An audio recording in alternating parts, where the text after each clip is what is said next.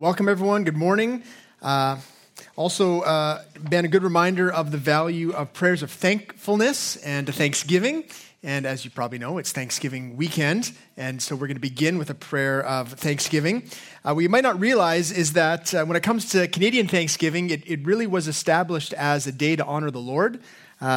Here's what I found through the miracle of Wikipedia. Governor General Vincent Massey on January 31st, 1957, so that's when it was officially started, he issued the following proclamation. He said, "A day of general thanksgiving to Almighty God for the bountiful harvest with which Canada has been blessed is to be observed on the second Monday in October." And here we are, second Monday of October almost, a long weekend, sure, but also an opportunity to give thanks. And so we are going to, if you would, join with me in prayer. And I'm going to read from Psalm 147, verses 7 to 11, and then pray into this. Here's what it says there. It says, "Sing to the Lord with thanksgiving. Make melody to our God on the lyre. He covers the heavens with clouds. He prepares the rain for the earth. He makes grass grow on the hills. He gives to the beasts their food and to the young ravens that cry. His delight is not in the strength of the horse, nor his pleasure in the legs of a man. But the Lord takes pleasure in those who fear him, in those who hope in his steadfast love." Lord God, I am thankful, Lord, for all that you've done. And I pray, Lord, that you would take pleasure in us gathering here. Lord, I pray that our hearts would be ones that fear you, that acknowledge your greatness and your strength, and also, Lord, your provision, your grace for our country and for our lives. Lord, I pray that you would continue to bless Canada. I pray, Lord, for the election coming up, Lord, that you would bless those that are ultimately elected into power with wisdom, Lord, that they would seek your ways, and God, that we as a nation would continue to return to you. Lord, that we would hope in you most of all. I pray, Lord, for the churches across our nation that today are praying prayers of thankfulness, Lord. We just pray it would be very honoring to you, pleasing to you. And Lord, I pray that we would be built up as we remember and are thankful for all that you've done. Help us again now, Lord, as we turn to your word, to be instructed, to be helped. And Lord, I pray that the hope that we have would be rooted in all that you've done for us in Christ and in the revealing of yourself through your word. And I pray this in Jesus' name, amen. Well, we continue on in the book of 1 Timothy. If you're new here with us, we've been working through 1 Timothy. We're in chapter 1 still. We're almost at the end. Today we are in verses 18 to 20. And I'd like to begin this morning with a short story from church history. This is a story from a pastor from the 1500s. His name is Hugh Latimer. There's a kind of picture of him up there. Now, Hugh Latimer lived in the time of the Reformation, and he was a very fiery preacher. He was someone who did not shrink back from declaring the word in the way that it was revealed in the Bible. And he had an opportunity to go and preach before King Henry VIII, who, as you might know, was a fairly, fiery king, right? He was the guy who killed 4 of his wives. And so not surprisingly, Hugh Latimer offended the king. Something he said, the way he said it, offended the king. And after he was finished preaching, some of the king's people came to Hugh Latimer and said, "Listen, the king was offended by what you had said, but he is going to be gracious. He is inviting you back next Sunday to come and preach again. You can begin with a word of apology, and then you can correct, what was an error. That would be great." So Hugh Latimer accepted the invitation, and in his week, as he was deliberating, he actually journaled a bit about kind of his mindset, what he was thinking, and we have the record of what he said. So I'm going to read to you. You'll see it up there. Here's what he said. He's the kind of guy who speaks about himself in the third person, okay, which is kind of cool. So here's what he said. "Hugh Latimer, do you know before whom you are this day to speak? To the high and mighty monarch, the king most excellent, who can take away your life if you offend. Therefore, take heed that you speak not a word that may displease."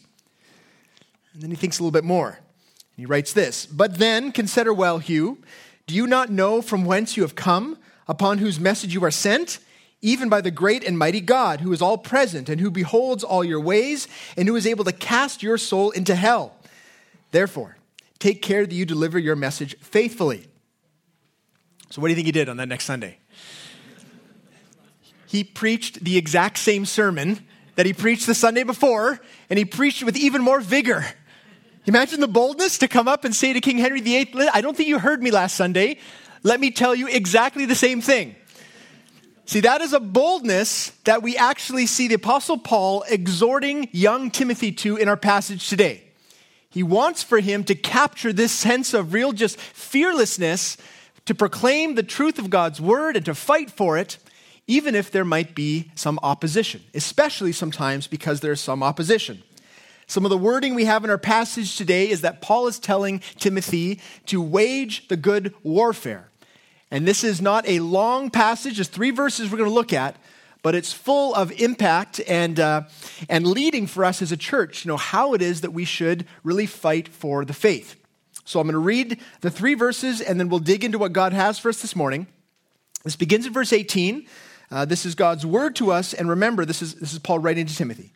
So he says this charge I entrust to you, Timothy, my child, in accordance with the prophecies previously made about you, that by them you may wage the good warfare, holding faith and a good conscience. By rejecting this, some have made shipwreck of their faith, among whom are Hymenaeus and Alexander, whom I have handed over to Satan, that they may learn not to blaspheme. We're going to stop there. So obviously, some very kind of fiery language.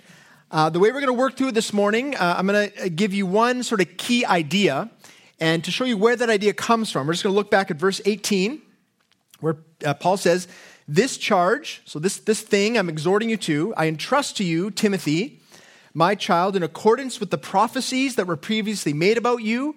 There's a few other places in Scripture where when Timothy was kind of officially entered into the ministry, there's people laid hands on him, prayed for him, prophesied over him. And here Paul's saying this is part of that, part of fulfillment of that. But really the focus is the end part of that verse, where he says, by them you may wage the good warfare. Now that language may seem a bit strange, this military language, but he uses it more than once. In fact, at the end of the letter, he in closing says this to Timothy, fight the good fight of faith, in 1 Timothy 6:12. So really you can see the entire letter of 1 Timothy as kind of a call to arms for Timothy personally. Look, there's something you need to do. You need to fight this fight. We know it's about false teaching in the church. We've seen that already in the letter. But also this is a call for the church in general. This isn't just Timothy specifically, but for the church, that the church is going to have to engage in these kinds of fights, contending for the faith. So our key idea, we're going to build it as we go, but the beginning part of it is this, that we find in our passage. The church should expect to fight necessary battles. Necessary battles. To sort of unpack the text and sort of expand on this key idea, we're going to ask 3 questions about this idea of having to sort of fight for the faith, wage the good warfare. What does this mean exactly? So question number 1 is going to be the longest, and it's this. What is a necessary battle? It seems that there's clearly something necessary that Paul is calling Timothy to do. So what is a necessary battle? This is a really important question because if you've been around the church for any length of time, you know that we are pretty good at fighting unnecessary battles. You know what I mean? Battles that are not that important and we get very heated about. I came across one example just to remind ourselves. This is from Pastor Craig Barnes from the National Presbyterian Church in Washington, D.C. He tells this story. He says, last spring, the hospitality committee of our church put a little coffee cart in the narthex. The narthex is like the entryway of the church, okay, coffee cart. The next day, the head usher of 25 years quit in protest, saying this was a sacrilege to the church sanctuary. All the ushers became very upset. Since a committee had put the coffee cart there, the session had to decide on the issue. So they set up a task force that met for 8 weeks to listen to the ushers and the hospitality committee. One Sunday, a bunch of ushers decided not to show up to usher because we hadn't yet brought back the head usher. So now all the elders were ticked off at the ushers. He says, in the middle of this, I'm not talking to anyone about Jesus. I'm not making hospital calls or shepherding people through their grief. I'm trying to figure out whether we should serve coffee in the church entryway. He says, this is a fight that was not worth fighting, and points out that there are a lot of fights like this in the church that are not worth fighting. And so he suggests a few questions, some things to think about before we get too excited, too hot under the collar, too holier than thou. He says, ask the question, what I'm about to fight over, is this going to matter? Like years from now? Is it that big of a thing? He says you should ask, is this about me? Is this about justifying my actions or my personal convictions? Or is this about the greater good for the church? Is this about biblical principles? These are good questions to ask because we know that there are a lot of petty battles that we should not get caught up in. That sadly, in the church, many people have got caught up in. But it's also good questions because while there are some petty personal battles that we shouldn't fight, there are some other battles that we need to fight because they're necessary, because they will have a lasting impact on the future generations of the church. So you notice in our key idea, I left an ellipses at the end. That's because I want to kind of clarify what are these necessary battles by pointing out two things. So the first is this: the church should expect to fight necessary battles for truth. For truth.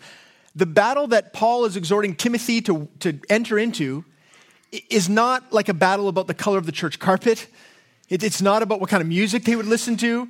It's not some small thing. It is about preserving the truth of the gospel in the church, which is one of the key mandates of the church.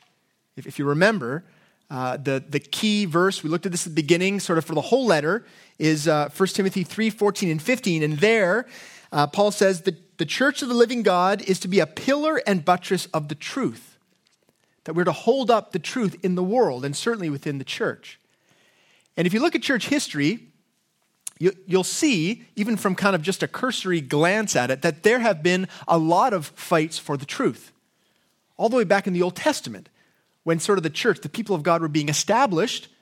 In fact, at the moment when God was giving the 10 Commandments to Moses on Mount Sinai, below, the people were already sliding into falsehood. They were making an idol. They're beginning to worship this false idol, and Moses has to come down and rebuke them, correct them. This isn't right. This isn't faithful. You need to be worshiping the Lord only.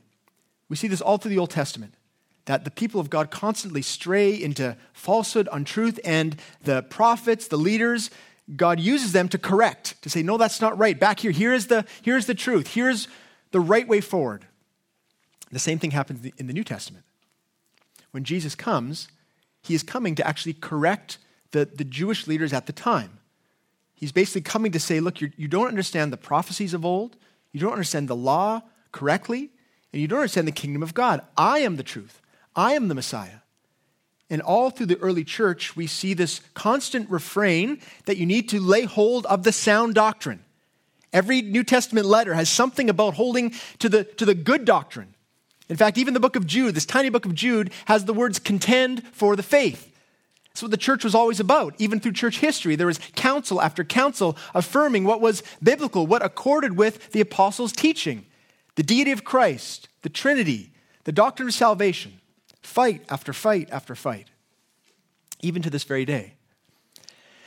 Now, in light of all of this, I think there's some questions that people tend to ask about the church, especially you might be new to the church. You might be thinking, man, it does seem like the church fights a lot. Sometimes people ask, like, why is that? I mean, why is it that there's so many fights about biblical truth? Can't you guys get your act together? Like, why are there so many different denominations? Why can't you just agree on the truth and just go from there? I think the right response is that that's not exactly a fair question. Here's an illustration to help us see this. If you were to go into like an emergency room, like at a hospital, right? You came in and you gathered all the doctors, the team there, and you said to them, hey, emergency room team, can't you just get everyone healthy for once? Every time I come in here, there's more and more sick people. Like, what's going on? They would look at you like you're an idiot, because you are, and they would say, well, what do you think we're trying to do? We are trying to bring health to the human body. The problem is that there's sickness in the human body. And so every time someone leaves, there's more sickness that develops or something, injury, and they come back and we have to heal them. That's our job. That's what we're trying to do.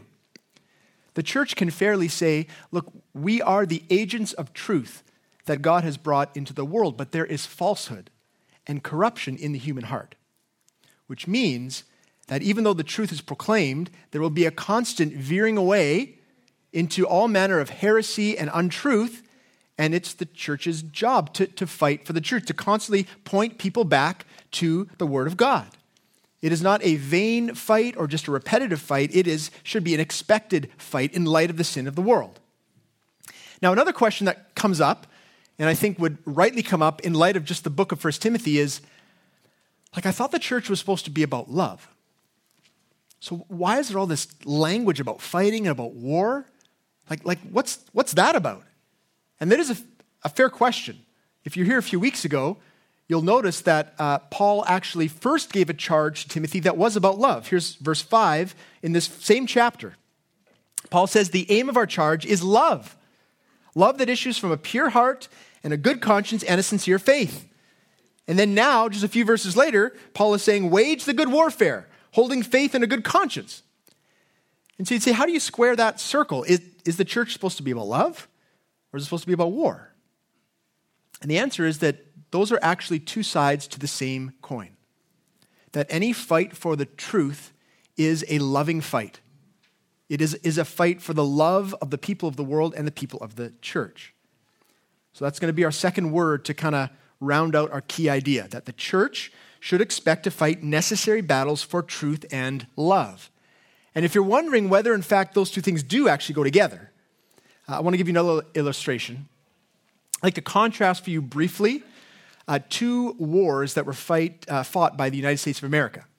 Two wars. First war is the Vietnam War, largely considered to be one of the most unpopular wars, mostly because the objectives and purpose of that war were not very clear. They was sort of to fight communism, but no one is exactly clear about how that was actually being accomplished, and the costs were very, very high. There was not a lot of truth in that war. And the protesters, the hippies, right, their response was, make love, not war. They were saying, look, there's a choice, and you're making the wrong choice. That saying gives the impression that it's either one or the other. But in fact, that's not true. We know it's not true because of a previous war that was fought, World War II. This largely viewed as the most noble and worthwhile war that has ever been fought. We ourselves, Canadians, fought as well. And the reason that it seemed to be worthwhile is because there was a truth in that war. There was a gravity of evil in the world in the form of the Nazis that everyone could see that if they were not stopped, it would mean the destruction of Europe and maybe the world. There was a very clear objective that we needed to stop those that were hell-bent, I use that word on purpose, hell-bent on destroying and killing everyone who didn't look like them, who didn't believe as they did. So the costs were still high, but the truth was there. And that meant that was a war that was a loving war.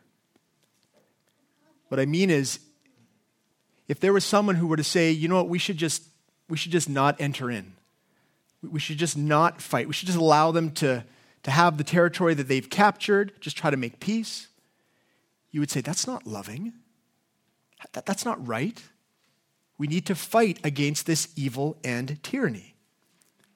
To not do anything wouldn't be about love, it would be cowardice. And see, the church is called not to cower, but to fight the good fight that is a loving fight. And most of the time, this comes down to a fight about proper doctrine. The truth that we see in the word that is then being taught or lived in the local church. So what are the battlegrounds? What are some of the necessary battles that the church has been fighting recently? Well, here's a few of them. Number one is what is the Bible? Right? Is the Bible the inerrant and authoritative word of God, or is it like a suggestion box, right? That we would look to, find some stuff that's good and maybe live it, maybe not. That's a battle that has direct impact on the faith and hope that people have. Who is Jesus? That's a battle that's been fought for centuries. Is he a wise sage? Is he a good teacher? Or is he the divine Savior? The only name by which we can be saved. That's a big difference. That has a huge impact on people's salvation. And what is the way of salvation? Is it by grace alone, through faith alone, or is it kind of a two-handed thing where we participate? Can we earn our way of the things that we should do and need to do? Huge impact. Huge fallout if we get this wrong. You can see some of these battles being played out in denominations all over the world. One movie, actually, that captures a little bit of this that I think is actually not a bad movie is called Come Sunday. It's on Netflix. It's the real-life story of Pastor Carlton Pearson from Tulsa, Oklahoma. I don't know if you've seen this. It chronicles his shift into the heresy of universalism. So he's a pastor in a Pentecostal denomination, but all of a sudden gets the idea, says he hears from God that actually everyone is saved. Whether you claim the name of Jesus or not, you're saved. You're going to heaven. The movie kind of looks at the tension, looks at the difficulty, the split of the church, and does a good job of that. The one thing I think the movie doesn't do is really communicate the seriousness of this kind of thing. It's a serious, grievous thing for a pastor to stand up as he did in front of his church and to say, look, everyone you know, whether they actually know Jesus or not, they're saved. They're going to heaven. When a pastor says that, when a church communicates that, it puts people's eternal souls in danger because there's no impetus to go and share the gospel. There's people who hear that and think, well, I don't really need to make a decision about Jesus. It gives them a false hope that is contradicted in the New Testament. Romans 10:9 says the truth. If you confess with your mouth that Jesus is Lord and believe in your heart that God raised him from the dead, you will be saved. See, the battle that Timothy was facing and the battles that we see still in our day are necessary battles for truth and for love. And you'll notice these are primarily battles mostly within the church. You notice that? Here, this is not a call for Timothy to go and wage war with the world.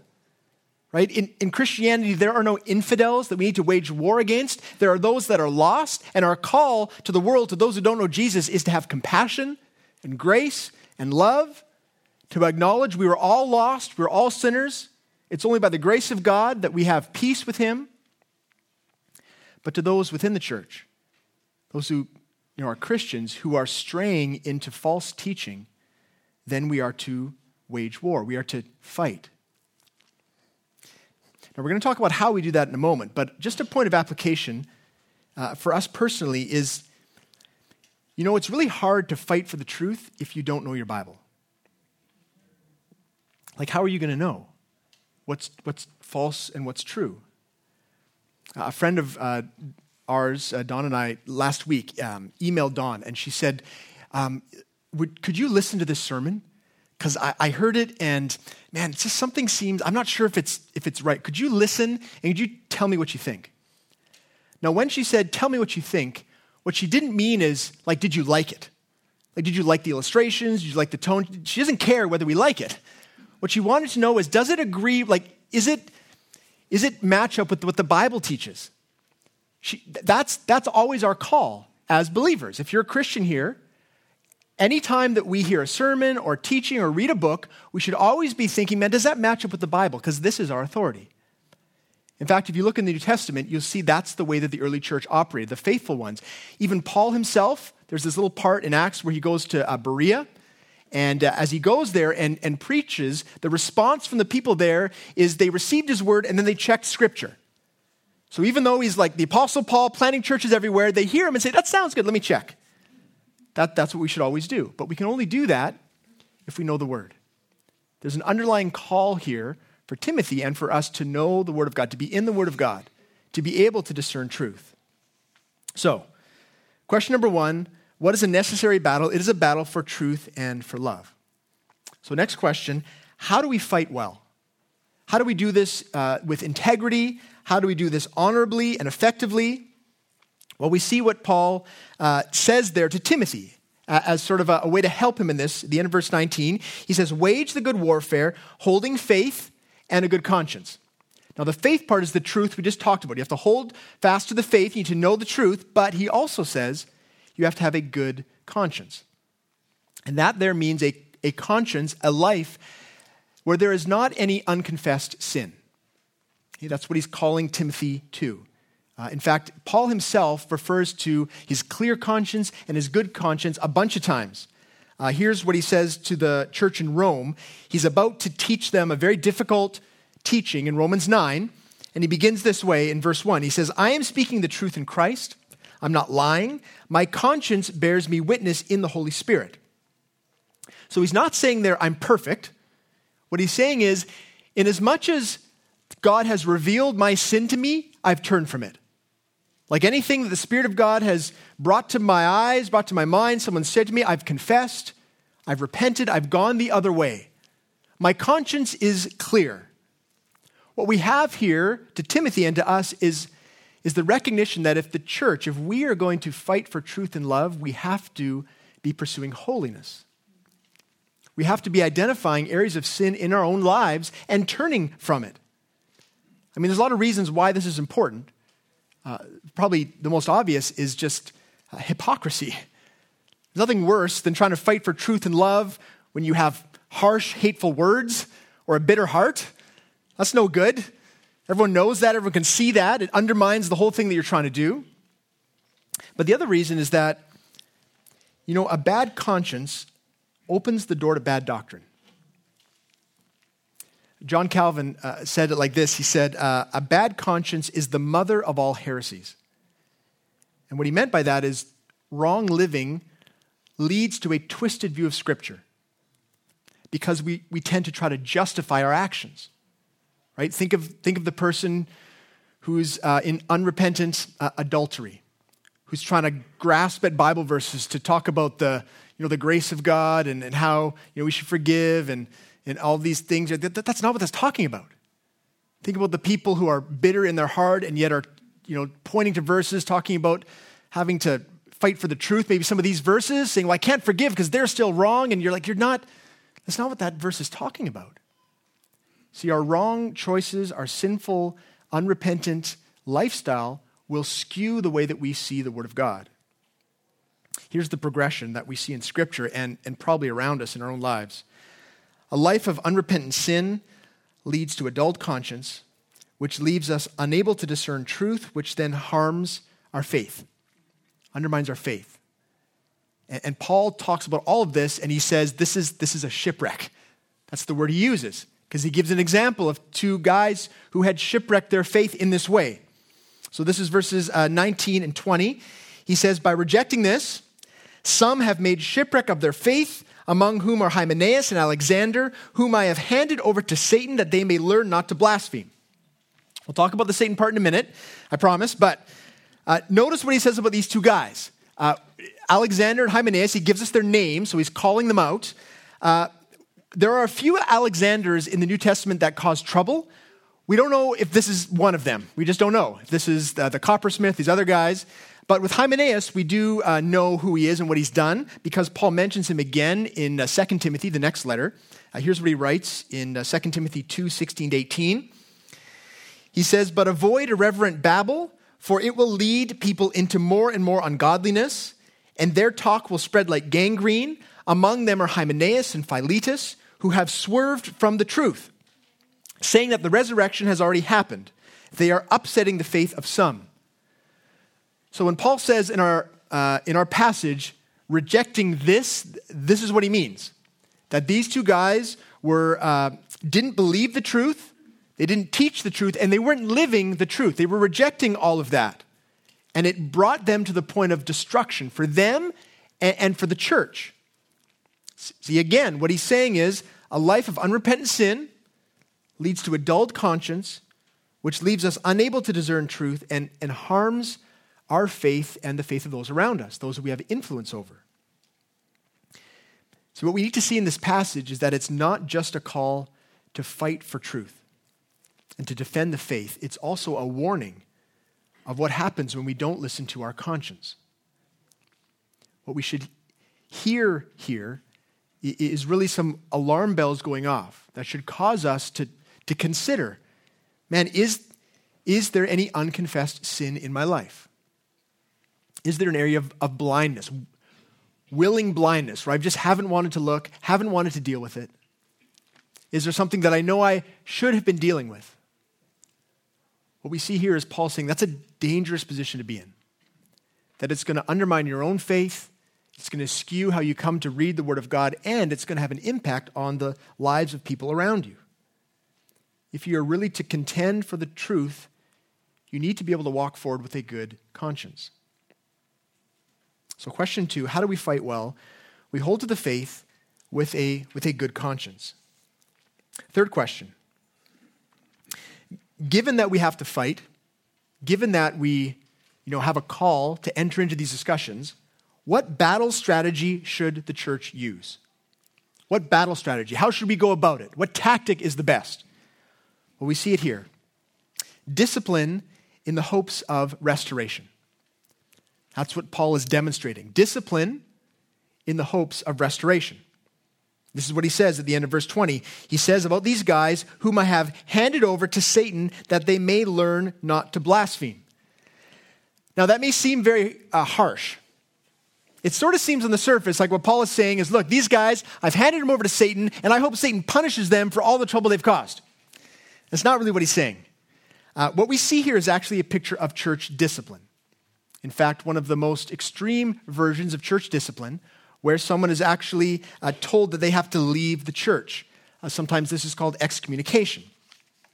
Now, in one sense, Alexander and Hymenaeus, they have been handed over to Satan because when you are told to leave the community of faith, you enter the world, and the world, according to Scripture, is Satan's dominion. So there is an aspect of that, but it is not meant to be punitive. It is meant to be restorative. See, Paul is doing this, he tells us, so that they may learn not to blaspheme. Remember, Paul says about himself, I was a blasphemer.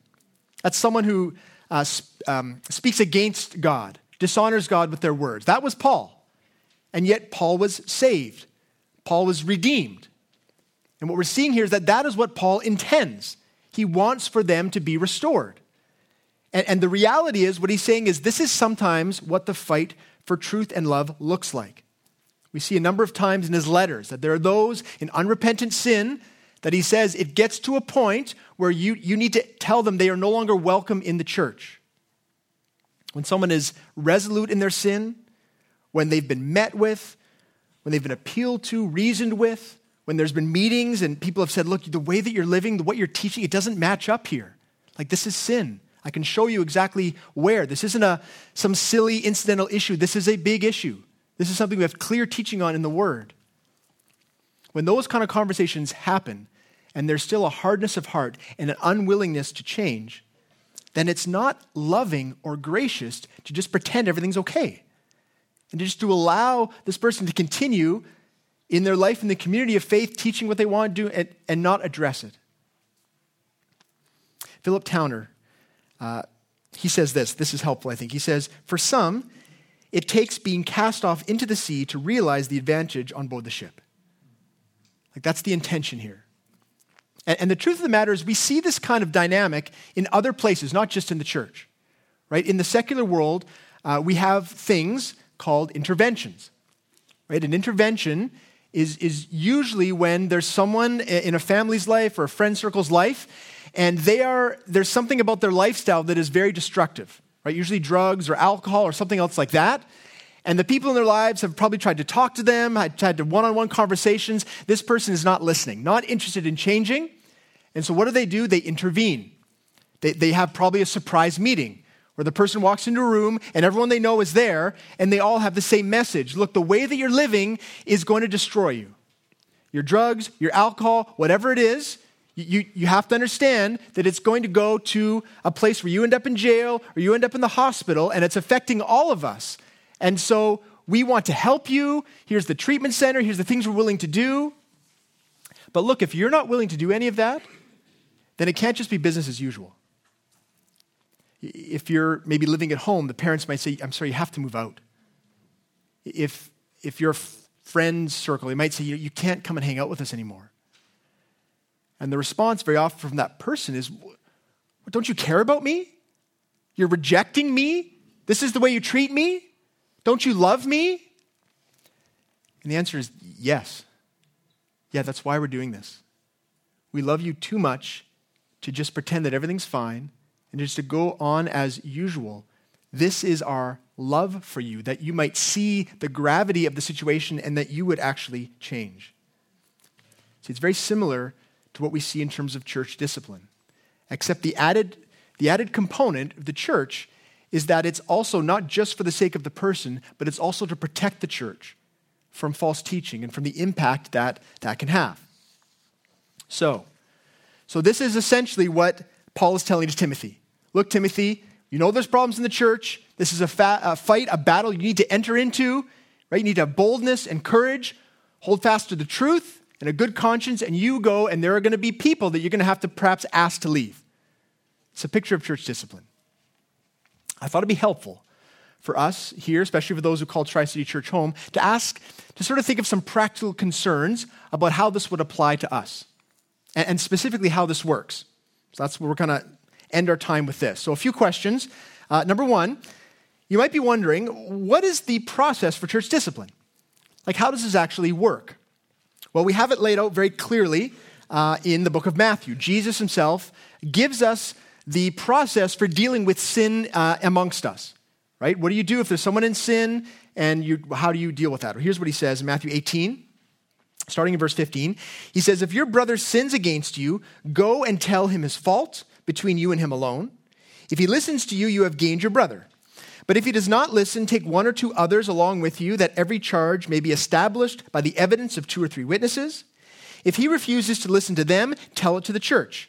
And if he refuses to listen even to the church, let him be to you as a Gentile and a tax collector. So you see the process there. If there's someone who sins against you, you first decide, man, do I need to deal with this? Can I just overlook it? Is it a big deal? Is it a small deal? If it's something that you need to talk about, you go to them directly. You don't tell 6 people first, right? You go to them. You say, look, here's the offense. Here's the sin. Hopefully the person repents, there's softness of heart, there's reconciliation, praise God. But sometimes there isn't. Sometimes there's a hardness of heart. So what do? You go and ask someone else in the church, godly character, and you ask them to come as well for 2 reasons. One, because then the other person sees this is not just a personal vendetta. This other person, godly person, sees the same thing and is concerned. But the other reason is that now the second person can see how the person reacts. Are they still hard-hearted? Do they say you guys are crazy, you know what you're talking about? Or is there a softness there? There's some discernment there. If it doesn't go well, then you would have other meetings, right? Maybe with the community group leader or someone else. Eventually, you would get to the church leadership. And the church leadership would have these same kinds of meetings. Look, here in the Word, here's the way you're acting. Here's what we've heard. Is this, do you see this? Is there a willingness to work on it? If there's an unwillingness to change or even hear what the people are saying, then it may come to the point where the church leadership says, okay, well then you're no longer welcome here for all the reasons we just talked about. That's the process. It's not a quick process. It's a slow process. It's a prayerful process. It's one that is filled with concern for both the church and for the other person. Now, the next question you might ask is, has this happened at Tri-City Church? My answer is not yet, but it's just a matter of time, honestly. We are a young church, and by God's grace, a healthy church at this point, but we are no different than the churches that have been around for thousands of years before us. So we can expect that there will be times where there will be people in sin, and you need to know, we should know, what is the process? What has God laid out? How would we deal with this? And the other practical question is, well, then who enacts church discipline? Hopefully it's been fairly clear by this point that it's the leaders in the church elders. This is not a command for the church to discipline each other, right? You don't come and put each other out of the church, not the way it works. Paul and Timothy have authority over the church in Ephesus, and they're acting in that authority. The elders of the church are the ones who have authority to make these kinds of judgment calls. Now, you might ask then for us at Tri-City Church, who would do this sort of thing? Well, in case you're not aware, as a young church, we don't yet have elders here. We have a temporary sort of interim leadership team made up of the senior pastors of the 3 churches that planted us. So that's Northview Community Church, Jeff Bucknam, Crossridge Church, Lee Francois, and Norm Funk from Westside Church. Now, Norm Funk, you may also know, recently stepped down, is no longer part of the staff at Westside. So we recently just decided that he's going to step off our plant leadership team. Just makes sense. He does still love us. He's coming to preach, I promise. But those are the ones who are kind of giving leadership. You might also know that we at our AGM said, we're a young church, but it really seems like it would make sense for us to move towards independence, towards autonomy. Right now, we're very closely connected with Northview. A lot of our back-end infrastructure comes through Northview. We're legally, technically a ministry of Northview. That was the best way for us to start.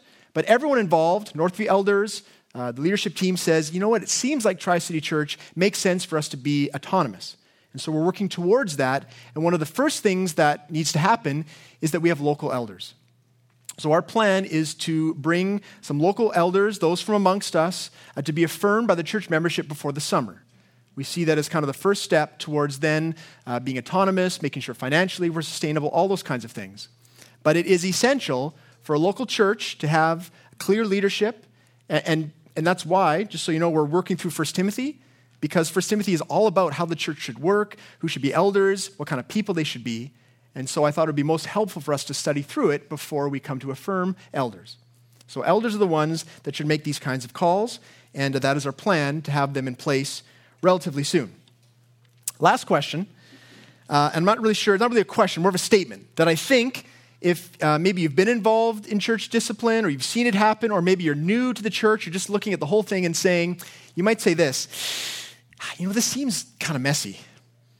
It seems like this whole thing is, it seems like people could be hurt, there could be, tempers could flare, and I'm not sure that it looks like it could actually work, right? Well, how do you know this is going to work? Or how do you know this is the best thing? Well, in terms of the messiness, that's a fair comment. But the thing about discipline is that discipline is always messy. Just talk to any parent who has tried to bring effective discipline to an immature sinner in their home, and they will tell you it's messy. There are tantrums, there's tears, there are slammed doors.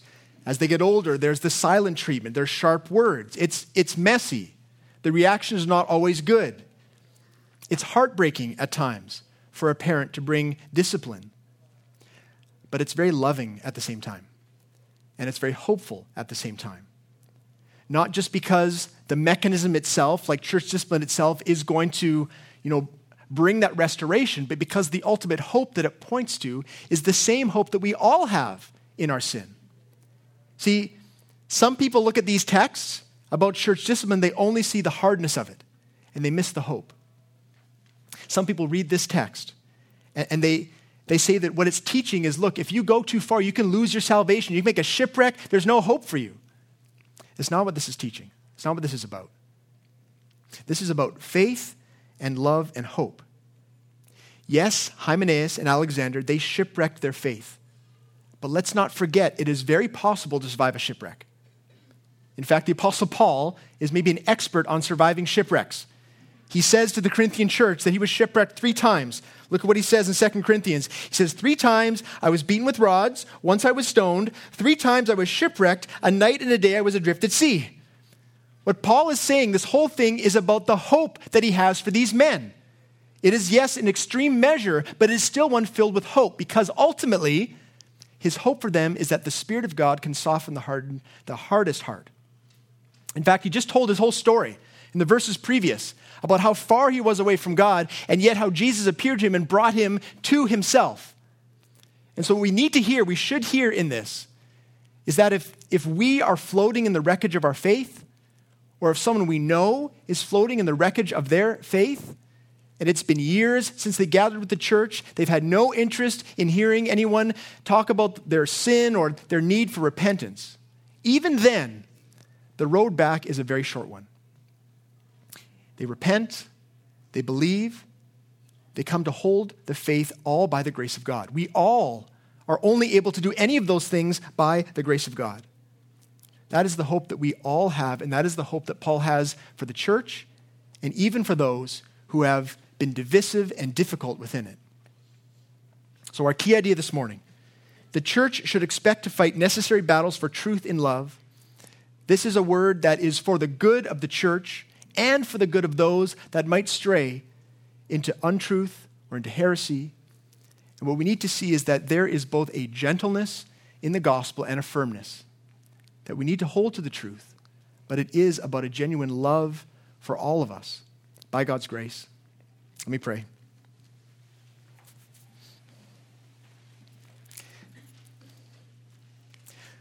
Lord, I thank you that you make very clear to us some of the ways in which we are to conduct ourselves as the church. I thank you, Lord Jesus, that you've shown your grace again and again, and your call to the church and church leadership throughout the generations has been to hold fast to the truth and to love people well. And I just pray for us as a church. I pray that you would help us to do both of those things. Help us, Lord, in our own lives to identify areas of falsehood and sin and to repent. Help us to know your word. And I pray for us as a church that you would raise up amongst us faithful, godly leaders, ones who can lead us into the battles that need to be fought and to help us to avoid those that do not.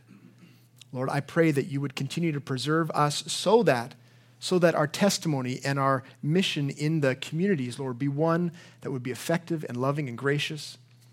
I praise you, Lord, for this word. I pray, Lord, that we would each see how it applies to our own lives. I pray this in Jesus' name. Amen.